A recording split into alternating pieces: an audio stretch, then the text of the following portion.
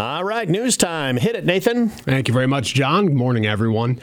All politically minded eyes are on Iowa today as the 2024 Republican presidential nominating process kicks off with the Iowa caucuses tonight. To participate, voters must be eligible to cast ballots in the November 5th, 2024 elections, meaning 17-year-old Iowans can join if their 18th birthday falls on or before that date.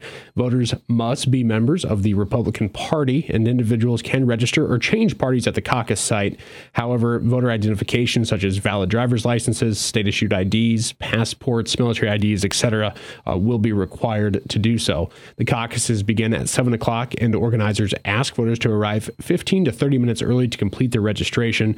Just taking a quick look at some of the surrounding counties and where those caucus sites are going to be. We'll start with Carroll County here. Going to be 3 caucus sites for you: the Carroll High School, the KCIM Manning High School, and then the Lincoln Club in Glidden. So Carroll High School precincts include the Arcadia Township, Carroll Ward 1, Carroll Ward 2, the northern half of Maple River Township, Carroll Ward 3, and the southern half of Maple River Township, as well as Carroll Ward 4 and Wheatland Neast. KCIM Manning High School is Eden, Ewoldt, and Washington Roselle.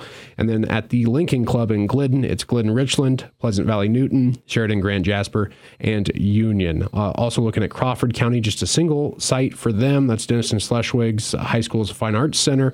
And again, that is all precincts in Crawford County. Calhoun County also has a single precinct, or single site, I should say. That's at the South Central Calhoun Middle School in Rockwell City. All precincts will report there. We're not going to go through all of the sites here. So if you need to find your caucus location, hop on to 1380kcim.com. We've got a post there that'll show all of the sites for the surrounding counties, or you can visit the Iowa GOP's website. They have them listed there as well. Moving on, the Carroll County Board of Supervisors has released the agenda for their meeting today, and they only have a handful of items on their schedule. The board convenes at 9 o'clock at the Conservation Education Center at Swan Lake State Park. The first item of business will be a presentation from the county's public libraries for their fiscal year 2025 funding request. The supervisors will then consider approving a credit card for the Secondary Roads Department, as well as setting a public hearing date for a proposed amendment to the county's ordinance concerning room and board fees at the Carroll County Jail. The board will also approve a resolution naming the county's official depositories for 2024 and the county treasurer's investment policy. The meeting concludes with the semi-annual report from County Treasurer Lisa Wagner, approval of plats and payables, as well as committee reports. Today's meeting is open to the public, and you can find the full agenda included with this story on our website. Snow is not in Iowa's forecast, at least until late Wednesday and into Thursday. Meteorologist Alan Curtis, the National Weather Service office in the Des Moines area, says it'll be nothing like what Iowa has endured over the past few days. Certainly not, 10 inches of snow, again, like we saw the last couple of storms. The National Weather Service reports 25.5 inches of snow fell in the Quad Cities from Monday through Friday of last week. Dubuque recorded 24.7 inches of snow during that same period. The total measurement was not quite as high here in western Iowa, but over a foot in a lot of locations. Nearly 2 feet fell in Waterloo from Monday through Friday, and those are all record amounts for the 5-day periods for those locations. Curtis says the snow that's piled up is likely to stay a while as well. Even if we got warm, 30s, 40s degrees, we would need, at least a couple of weeks of that to make a real dent in people's general snowpack in their yards. And there's areas, edges of driveways, parking lots, rural areas that have feet of snow, and it's going to take even longer for that. So for better or worse, I hope people are prepared to see this snow stick around for a number of weeks.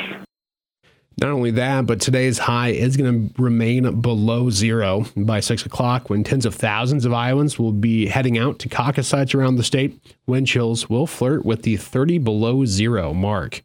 And so the takeaway there is, traveling, please be careful, because if you get stuck, that's when the wind chills and the cold really become a concern for people. And just dress appropriately. Take your time. And remember, there is a wind chill warning in effect for the entire state of Iowa until noon tomorrow. And that is going to be wrapping up your KCIM 7 o'clock news. I'm Nathan Cones reporting. Want to throw a big shout out to all of the road crews out there in town, out of town, the highways.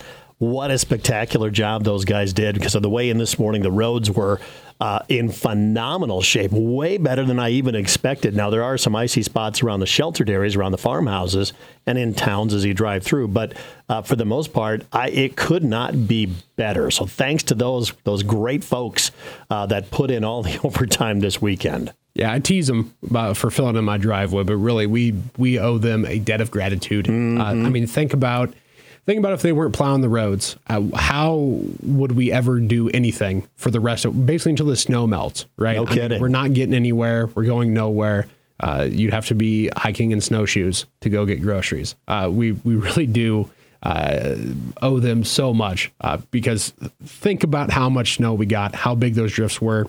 And within a day, you could at least get around in your town. Yeah. And then within a couple of days, if it weren't for the wind, you'd pretty much go anywhere in the county. Yeah, and it was held them up. It was just misery with that wind. So everybody's goal was to stay home and to stay inside. These guys had to go out. I mean, it's like you're out. You're clearing all this stuff off, and what a phenomenal job they did. And so life is going to get back to normal here pretty quick, aside from the really cold weather. But kudos to those guys, man. Thank you so much for all the great job that those guys did. We'll talk weather coming up in just a few moments.